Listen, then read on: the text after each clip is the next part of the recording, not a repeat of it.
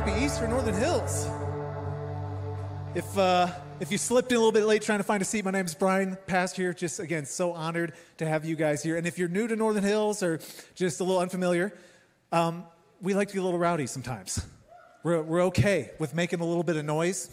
I like to say I'm kind of like a vending machine. The more quarters you put in, the better the snacks are that come out. So just okay, so it's on you. And I know some of us, we have kids in the room, and I know that can create just a little anxiety when you got your kids, you're worried about the noise. Just hear from me right now. Do not stress it at all. I've got little kids myself. There's going to be some shuffling and moving. We're just going to count it as crowd participation today. So we're going to have a good time. So you guys ready to dig in for a couple minutes? We're going to have some fun here this Easter. It's going to be good. So here's the deal. One of the ways you know how somebody really cares about something is if they have a very strong position on it. Okay, if anybody remembers the drama in our country from a couple of years ago, that was this debate right here, whether you are Team Jacob or Team Edward. If you had a teenage girl in your life at this time, it was drama. This was really drama. Now, I didn't even know this was such a big thing until I've met these people that are so passionate about this. The whole debate about the Star Wars originals, the prequels, all the different nuances of Star Wars, I don't understand it. There are people who talk about hours about this stuff. If that is you, you are a dork, okay? We love you, but you are officially in the nerd category if you are a Star Wars geek. I'm just going to say it, all right? It's the truth. That's what we've all been thinking. Now, us sports people in the room, we know this is one of the endless debates right here in the room, right? Who is the GOAT? Now, we know this isn't really up for debate, right? Who is it? Who's the GOAT? Okay, I'm here, Loud Jordans. If you said LeBron James, all that means is you are under the age of 30 and you have a lot of growing up to do. Like, you truly don't know. Thank you. Now, this might be a little too soon, I don't know, but probably one of the most recent areas where people have some strong positions right now. Are you Team Chris Rock? Are you Team Will Smith? Is that too soon? Well, here's the thing. Here's where I'm getting at. I don't care if your thing is politics, entertainment, sports. We have strong positions about things we care about. And there's just an interesting dynamic to this whole thing because you can actually have a strong position about something that really doesn't matter that much. And maybe it's just a hobby and you waste a little time. It's not a big deal. But you also can have a strong position about something of real importance and be wrong. And then you actually might do some damage to your life. But there's another little layer to this too. It's possible to have a weak position about something of real importance. And you just don't hold that conviction very strongly. And when the trials and tests and hardships of life come, you may not be able to hold to that conviction strong enough to actually benefit from it.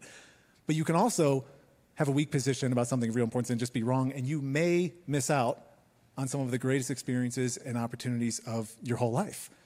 Now, today, we were talking about one single event, the resurrection of Jesus from the dead.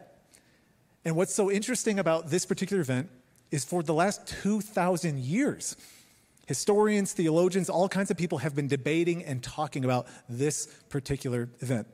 There's been movies made, endless amounts of ink has been spilled, and even with all of the debate and even interest around it, it is very common for a lot of us to not have a very strong position about this particular thing. So there's probably a lot of us in this room where you would not identify yourself as a Christian. You wouldn't necessarily say you believe these things. Let me just say, I'm so glad you're here. Seriously, we're so happy that you're here. And when you press sometimes on people who say, hey, I don't really identify as a Christian, they might say, hey, you know, it's just not really my thing. Or maybe you grew up in church and you just kind of grew out of it. You're not super interested. Sometimes people are like, well, I've heard some errors in the Bible.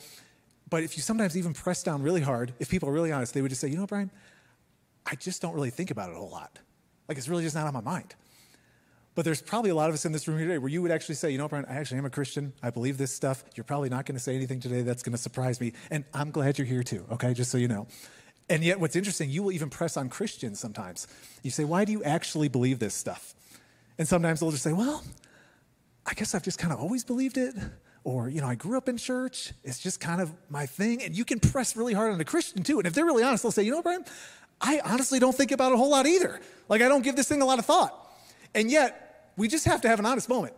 If the resurrection of Jesus did not happen, then really this is just one big distraction right now. We should all just go home, eat your ham, hang out with your family, eat some Peeps, and just call it a day. Like, that's going to be Easter.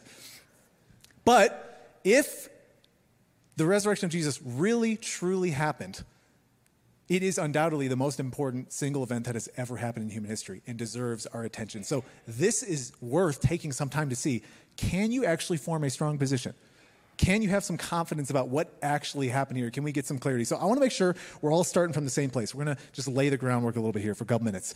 You rewind back to the first century. We're going to set the scene. The Jewish people in particular, but even a lot of people, are starting to really expect this Messiah Savior figure. And there's all these prophecies and predictions that they're reading and talking about, and they're expecting some amazing political military leader who is going to overthrow all of the oppression and bring in this amazing utopian kingdom society. That's what they're picturing. And this is reaching like a fever pitch. People are just feeling the tension of it. And then out of nowhere, this no-name carpenter named Jesus from this little town of Nazareth just blows up on the scene. And he just starts amazing people with his teaching. Thousands of people are gathering around him. He starts performing all these incredible miracles, giving people sight, healing diseases, opening up Chick-fil-A on Sunday. Just like ridiculous, mind-blowing types of miracles.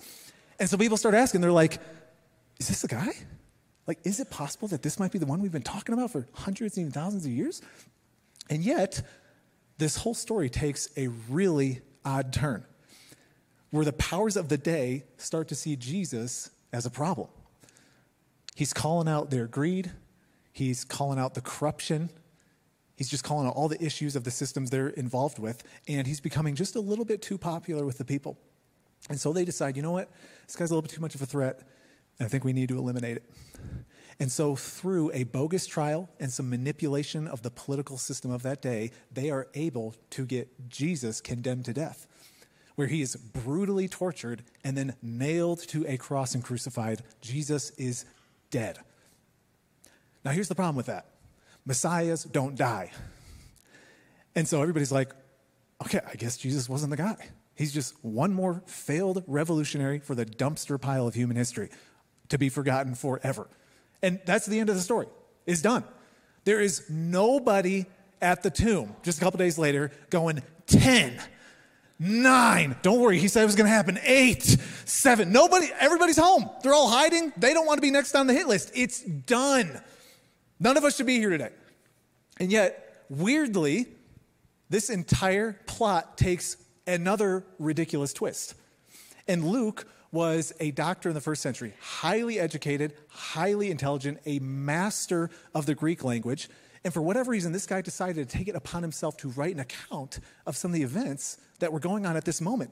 And so in Luke, this writing he has, in Luke 24:1, Luke picks up the story on this particular Sunday right here. He says this: on the first day of the week, Sunday, very early in the morning, the women took the spices they had prepared and went to the tomb. Now, here's the thing. Spices are for dead bodies.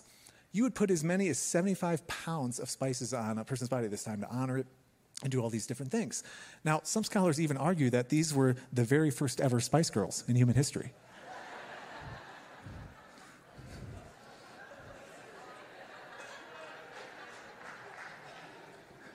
Here's the thing, guys. I promise that is my only dad joke today.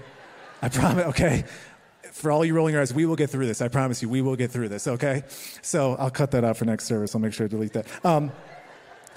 Now here's the thing. These ladies, Jesus isn't who they thought they were, but they're like, you know what? We love the guy. The least we can do is honor his body. And so there's no streamers. There's no parade. There's no instruments, just a couple ladies and some spices. Now look at the next verse. They found the stone rolled away from the tomb. But when they entered, they did not find the body of the Lord Jesus. Now here's the thing. They're confused. Where's the body? They brought the spices. They're expecting a body. And interestingly, two angels pop up at this moment, which I will admit is an interesting twist, okay? I will give you that. And they say this to the women: why do you look for the living among the dead? He's not here. He's risen. To which, again, if you were expecting this story to play out predictably, you'd maybe have the women go, oh, yes, Jesus was talking about this. Of course, we just forgot. Let's go launch a world religion. Let's go do that. That's what you'd expect. And then these ladies, though, they're confused. They're kind of scared. They're excited. There's just all this mix of emotions. And they're running back to some of Jesus' other followers. And they start telling them what happened. They're like, dude, the stone was rolled away. We don't know what to do. Some angels popped up. What's going on? And here's where maybe you would expect even Jesus' followers to go, no, ladies, you don't understand. Of course, always the men trying to explain it to the women, right? But yeah, that's what you expect. Them, okay, we'll help you understand. But look at their response. But they did not believe the women because their words seemed to them like nonsense. You know why their words seem like nonsense? Because they are. Dead people don't come back to life. I know we sometimes think we're reading some backwards stories of people who had no technology or advancement. They were smart enough to know that dead people don't come back to life. They knew that much. And so this is what has exploded all of the different theories and hypotheses about what actually went down then on that first day. And so much ink has been spilled on this too. There's actually some kind of interesting theories, just to kind of get into this. One of the theories is actually called the swoon theory. There's some people that actually think that it's highly possible that Jesus didn't actually die. And he just passed out from the injuries, and he was mistakenly buried alive. Now, what you got to know about this is we don't have a single historical account of anybody ever surviving a crucifixion. You got to know, these Romans, they know how to kill people. And even the soldiers who put Jesus to death, they ensured they did it right. Because if they didn't do it right, they would die in his place. So they're shoving a spear in his chest, water and blood's coming out, his heart's clearly stopped beating, this thing's over. And you just think about Jesus himself endured a severe flogging. That killed most people right there, actually. Then he has nails through his hands and feet. He spends 3 days in a tomb with no water or food. And then he's got to move a giant stone that would weigh about as much as a car. And he's got to get past these soldiers. Let me just say this. I don't care how much CrossFit you have done in your life. There ain't no way you're pulling that off. It's not happening. Now, there's another interesting kind of theory, though, some people actually push, called the prestige theory. Have any of you guys seen that movie that Christopher Nolan filmed, The Prestige? There are some people that say, well, you know what probably happened? Jesus had a secret twin brother or some type of lookalike who then after he died stepped in his place, and it just kind of created this whole thing that kind of fooled people. Now, just take a second here and think about how this could have played out. Did Mary and Joseph concoct a whole plan right when Jesus was born? They're like, hey, don't worry, you're going to die, but your brother's going to act like you in 30 years. It's going to be great. Don't worry, it's all going to be wonderful. Or did they not know? And then Mary's getting fooled by one of her own other kids. Mom's in the room. Can any of your kids fool you about anything? Ladies got the spidey sense on their kids. They don't get fooled by nothing. And then you think, why even push this in the first place? There's nothing you have to gain. So it's just a weird kind of theory, honestly, when you think about it. But this is probably the most common that a lot of people hold, and it's just stolen body. There's people say, definitely Jesus' followers found a way to get into that tomb, take the body, and start spreading this conspiracy that he actually was alive. Now, we just have to acknowledge a couple details here, though. These Roman guards at this tomb, again, they were paid to keep that thing locked and sealed and tight. And again, they were the first ones to go out and say some of the crazy things that were going on at the risk of their own lives. Why would they even do that? You look at the response of Jesus' followers after he was killed. They're all going home. They're hiding. They have no expectation of anything happening after Jesus is dead. It's over in their minds. And then you just have to ask the question, why go to all those lengths when you have nothing to gain for pushing this theory? It's only going to get you killed. You can't figure out the motive for you crime show lovers. Where's the motive? Now, there's all those kind of interesting theories, but there's one theory that I think a lot of people in our culture today subscribe to, and I call this the whatever theory. Now, there's a lot of us where maybe you're just here to appease a family member, a friend. You kind of check in the annual religious obligation box. And for a lot of us, we would just say, you know what, Brian, I honestly am not really sure. And honestly, I don't really care either. I'm just not thinking about it a whole lot. I'm going to wrap this, serve it up, go do some family stuff, and move on with my life. And for so many people, let's just be honest, you don't have a problem with Jesus. You really don't. You don't even have a problem with organized religion. As long as people aren't harming anybody or pushing their dogma too hard, just believe whatever you want, right? Because the rest of us, we got jobs, we got kids, we got bills to pay, we got Netflix binging to do. We have a life to live, and this stuff doesn't affect us a whole lot. And let me just say this. If there was no resurrection, I think that is a perfectly valid position to hold. Why waste your time, right? Let's just go home. Just be whatever about it. But we got to ask, what happened? What happened on that day that has caused such a stir? And one thing we just have to acknowledge and deal with is that Jesus shows up. We got to deal with that. There were two friends of Jesus in particular who were there at his crucifixion. Now, they're hoping he's going to be some great person. He dies, so they're leaving. They're leaving Jerusalem. They're just walking home. It's over. Why stay? And Luke writes this. This is the Sunday after his crucifixion. Jesus himself came up and walked along with them. Okay, now just stop here for a minute. Is one thing to have an empty tomb? Okay, that's one thing. We have some explanations, maybe in theories. What do you do with the guy who was just dead in the tomb a couple days ago and is now walking around talking to people? And this isn't just some isolated incidents. Multiple people start having encounters with Jesus. And actually, the responses are kind of funny.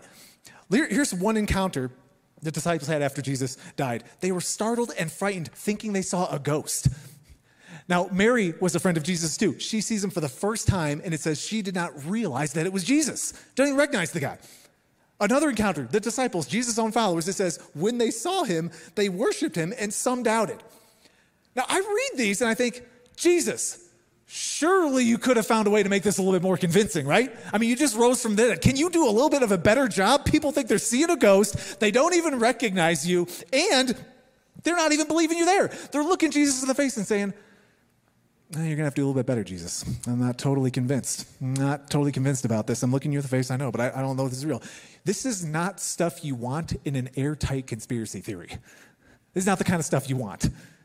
And yet when I read it and I think about it, you know what it sounds like to me? It sounds like the types of responses people would have if they were encountering somebody who was dead a few days ago. It sounds like how you would actually respond as you're trying to process the fact that you're looking Jesus in the face after you just saw him get nailed to a cross and put in a tomb a couple days ago. And it's sloppy, it's awkward, it's real, it's raw. And even though it has all of those feelings, Paul himself, an earlier follower of Jesus, was so adamant that these were legitimate encounters with Jesus and not just some conspiracy theory. He said this, he, talking about Jesus, was seen by more than 500 of his followers at one time, most of whom are still alive. So when Paul was writing this, he was like, listen, guys, Steve and Rachel, you can go talk to them. They live right off 136 in Colorado. Go ask them yourself. They're still living right there. Plus, I got a couple other 100 more people you can talk to. You don't say that unless you're confident these people can corroborate what you're talking about. It's just crazy. So Jesus shows up. What do you do with that? But it's not even that. Jesus' followers were radically transformed. If you actually read through the story of Jesus' life, the people following this guy, they are not the all-stars. Right? They're not an impressive group. And then when everything starts to hit the fan for Jesus, they all bounce. Like they're done. Why follow a failure? You're definitely not about to die for one. And yet, within days and even weeks of this Jesus event, you see the very people that were hiding, trying to save their own lives, coming out and boldly declaring that this Jesus guy who's dead is alive, even to thousands of people at a time, even to the very people who killed him. Peter's probably one of the most famous examples. Denies Jesus 3 different times at the moment of his greatest need. He's done with Jesus. It's over. And yet Peter himself does a complete 180 and embraces being imprisoned, tortured, and he was so convinced that Jesus rose from the dead that when they decided to kill him over this, he specifically requested that he be crucified upside down because he didn't think he was worthy to die the same way Jesus did. Jesus' family, interestingly, none of them thought Jesus was anything special his whole life. If you read the stories, there's actual points in the Bible where Jesus' own family's like, dude, you got to take it down a notch. You're starting to freak people out. This is too much. And yet, Jesus' own mother starts worshiping her son as God. Now, I know some of you are like, no, I know a lot of moms that do that. They worship their kids all the time, and it's really weird. Now, this is a whole nother level, though.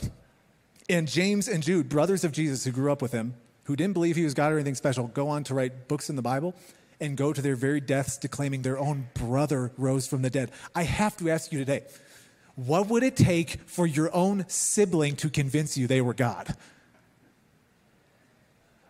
Here's the thing. I love my sister.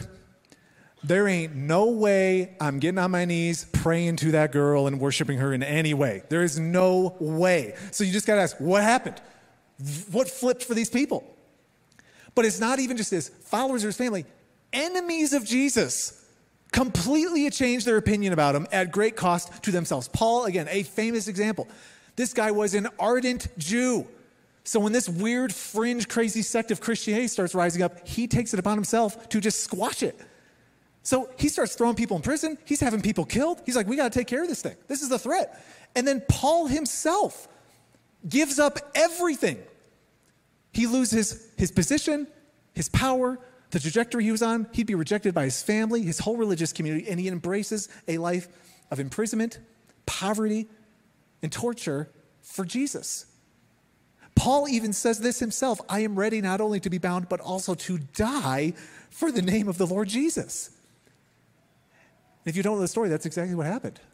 Paul would go on to be beheaded by the Roman government for that very claim. What did Paul experience? What caused him to change so radically? There's a professor author named Paul Little. He says this, men will die for what they believe to be true, though it may actually be false. They do not, however, die for what they know is a lie. Every single person thought this whole resurrection situation was a ridiculous lie. And then these same people completely change in such a dramatic way that they're willing to endure prison, torture, and death itself for this very claim. What happened? What happened? There's one other thing that we just have to wrestle through, and you got to acknowledge. History has never been the same.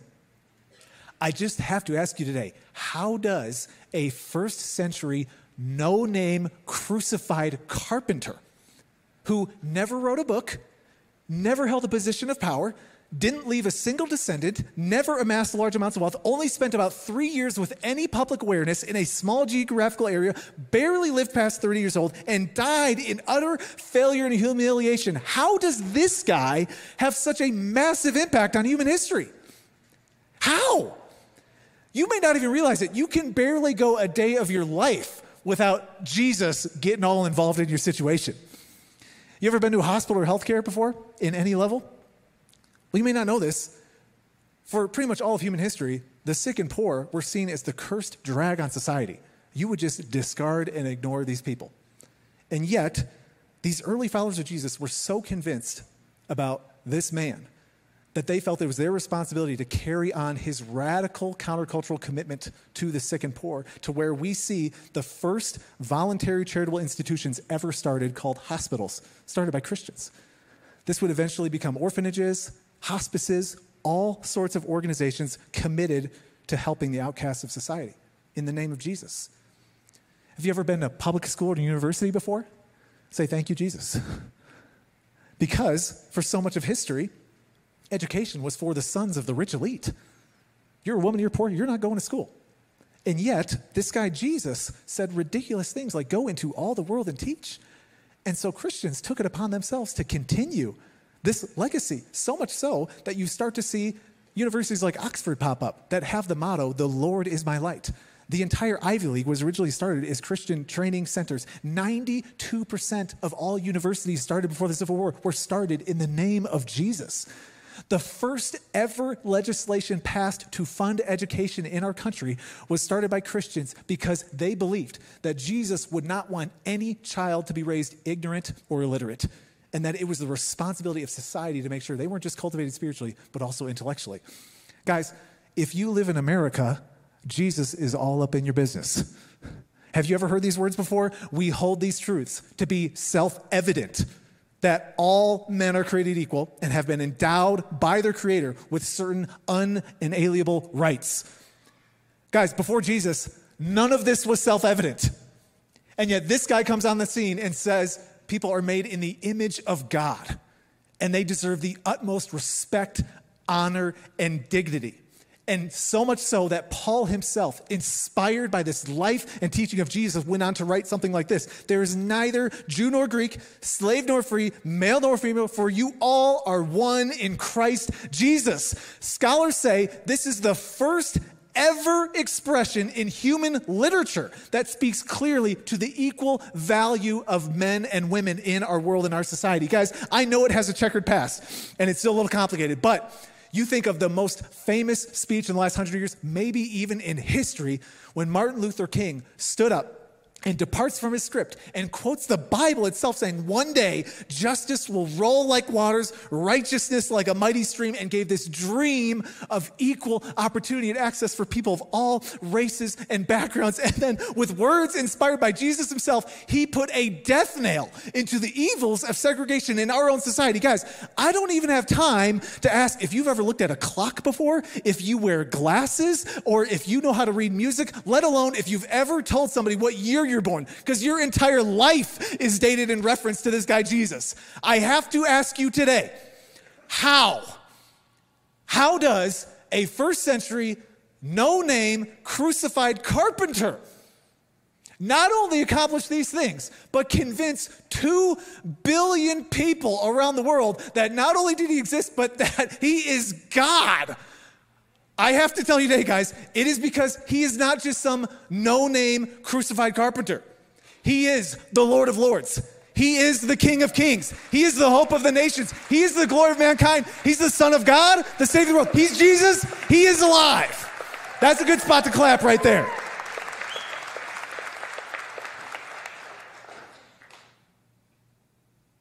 Guys, we don't worship Jesus because we're raised in church, because it says it's somewhere in the Bible. We don't worship Jesus because we've got nothing better to do on Sunday morning. We worship Jesus because in the most unexpected, history-altering event, he defeated death. He rose from the dead. He's alive. He's alive.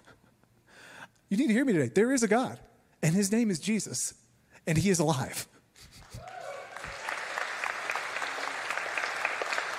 Now, we can't even begin to unpack all the implications of this. Do you know what this means for your life?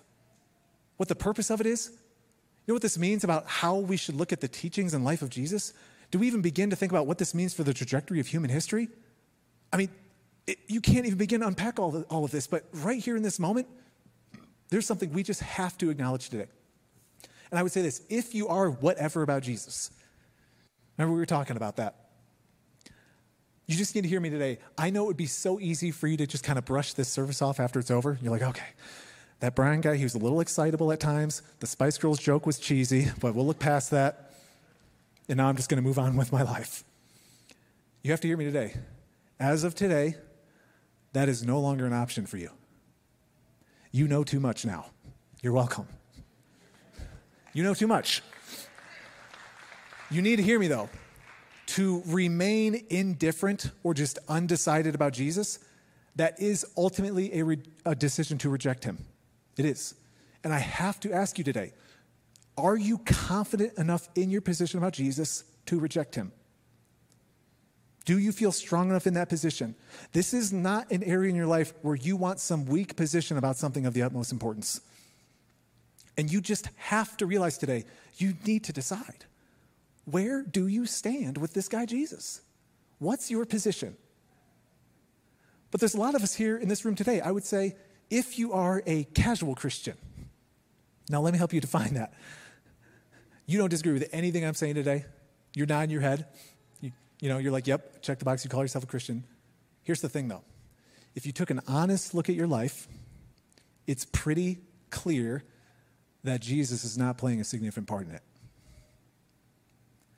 And sometimes we call this cultural Christianity.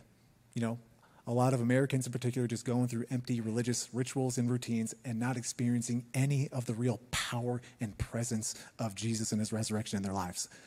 And I want you to hear me today, guys. There is so much more to a real relationship with Jesus than what you are currently experiencing.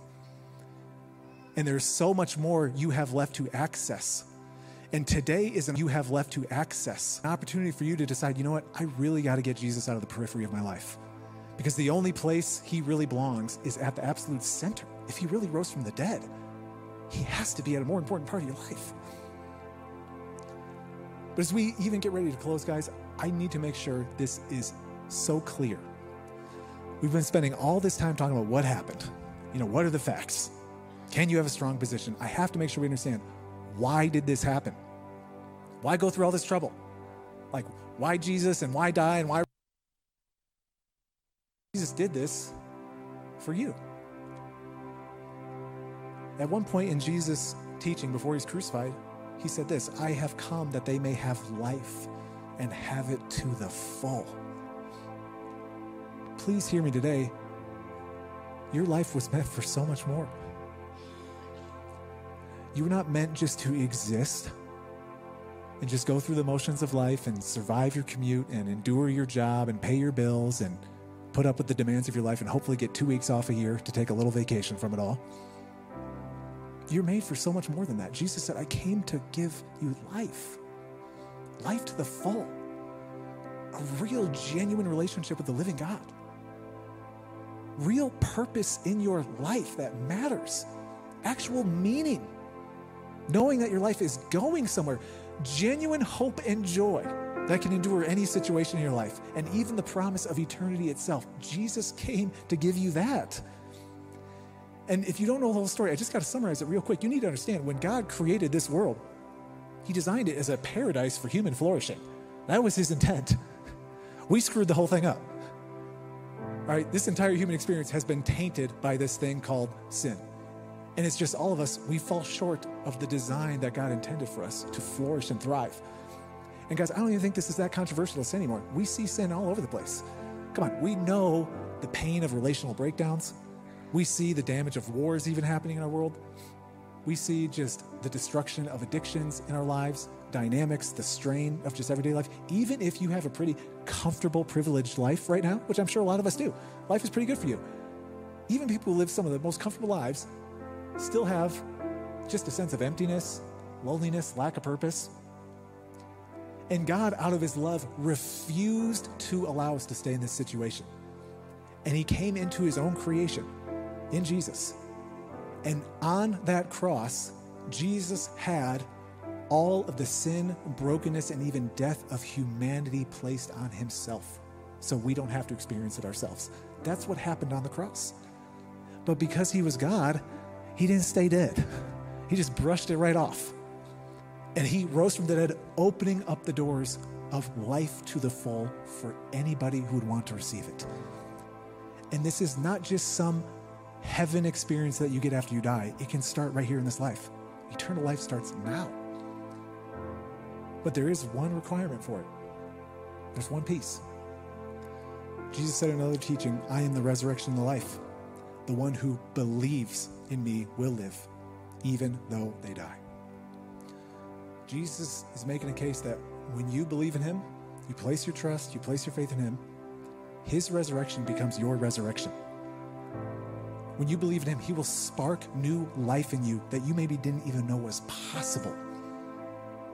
And it will ultimately even overcome death itself, where your death is not some hopeless end to a short life. It is a beautiful beginning to a promised reality that Jesus said he's preparing for anybody who's trusted him. But it requires belief.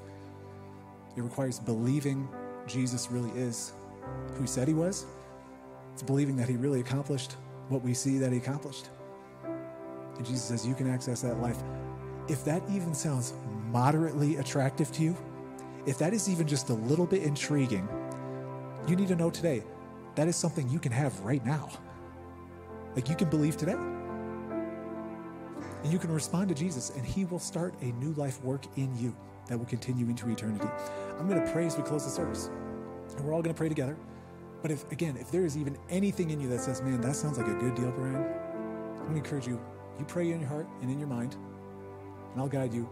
And I'm telling you, Jesus will respond because he is alive. And he will help make you alive in a way you never even imagined. And so will you guys pray with me right now?